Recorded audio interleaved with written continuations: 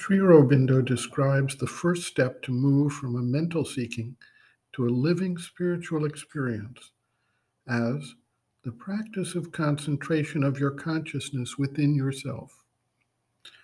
We ask what this means exactly. Some observation of our mental state discloses what we normally consider to be concentration.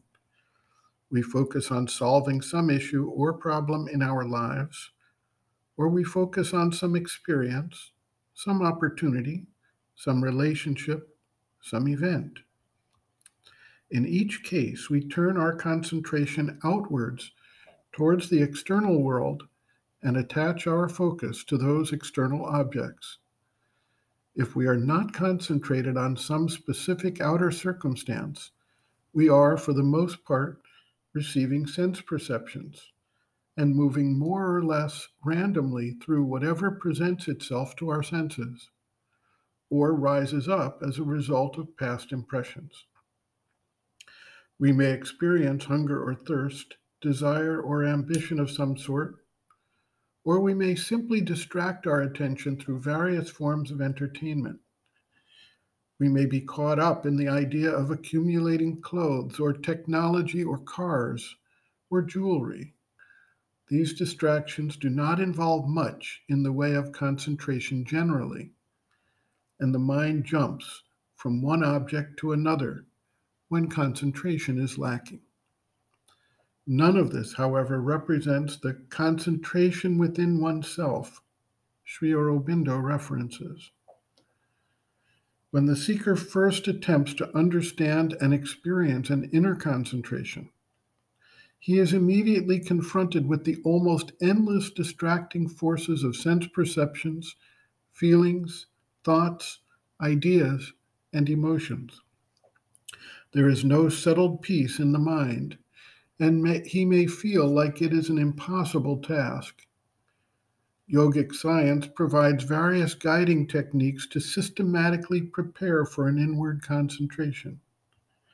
Regardless of the specific method chosen, with regular practice and patience, the mind eventually comes to a status of quiescence, which is the basis for inward concentration. Some paths advise following the breath in and out to attain this initial stage. Others use the combination of a mantra with the breath to drive out thoughts or perceptions which can act as disturbances. Still others recommend putting the whole attention on creation of a mood that one becomes, such as deep aspiration, where nothing else can intervene and the entire being is focused on this aspiration. Focusing on a visualization, or even on a single point of light, can move one away from the surface being, and eventually a point comes where one can lose track of time, space, and circumstance, and simply dwell in an inner space of light and calm. The experience, when it first arises, may occur without warning and without any form of expectation, as the consciousness simply shifts away from all surface distractions. It may be helpful to create a space and a specific time to quiet the mind and undertake the practice, as the regular process sets up a rhythm in the being. Once the inward awareness becomes quite regular, the seeker no longer need depend on such a formal practice or discipline to recreate the inner space of awareness. Sri Aurobindo notes, quote, "You have asked what is the discipline to be followed in order to convert the mental seeking into a living spiritual experience.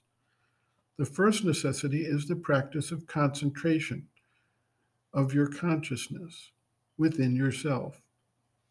The ordinary human mind has an activity on the surface which veils the real self. But there is another, a hidden consciousness within, behind the surface, one in which we can become aware of the real self and of a larger, deeper truth of nature, can realize the self and liberate and transform the nature. To quiet the surface mind and begin to live within is the object of this concentration." End quote. Reference, Sri Aurobindo and the Mother, Growing Within, The Psychology of Inner Development, Chapter 4, Growth of Consciousness, First Steps and Foundation, pages 70 to 71.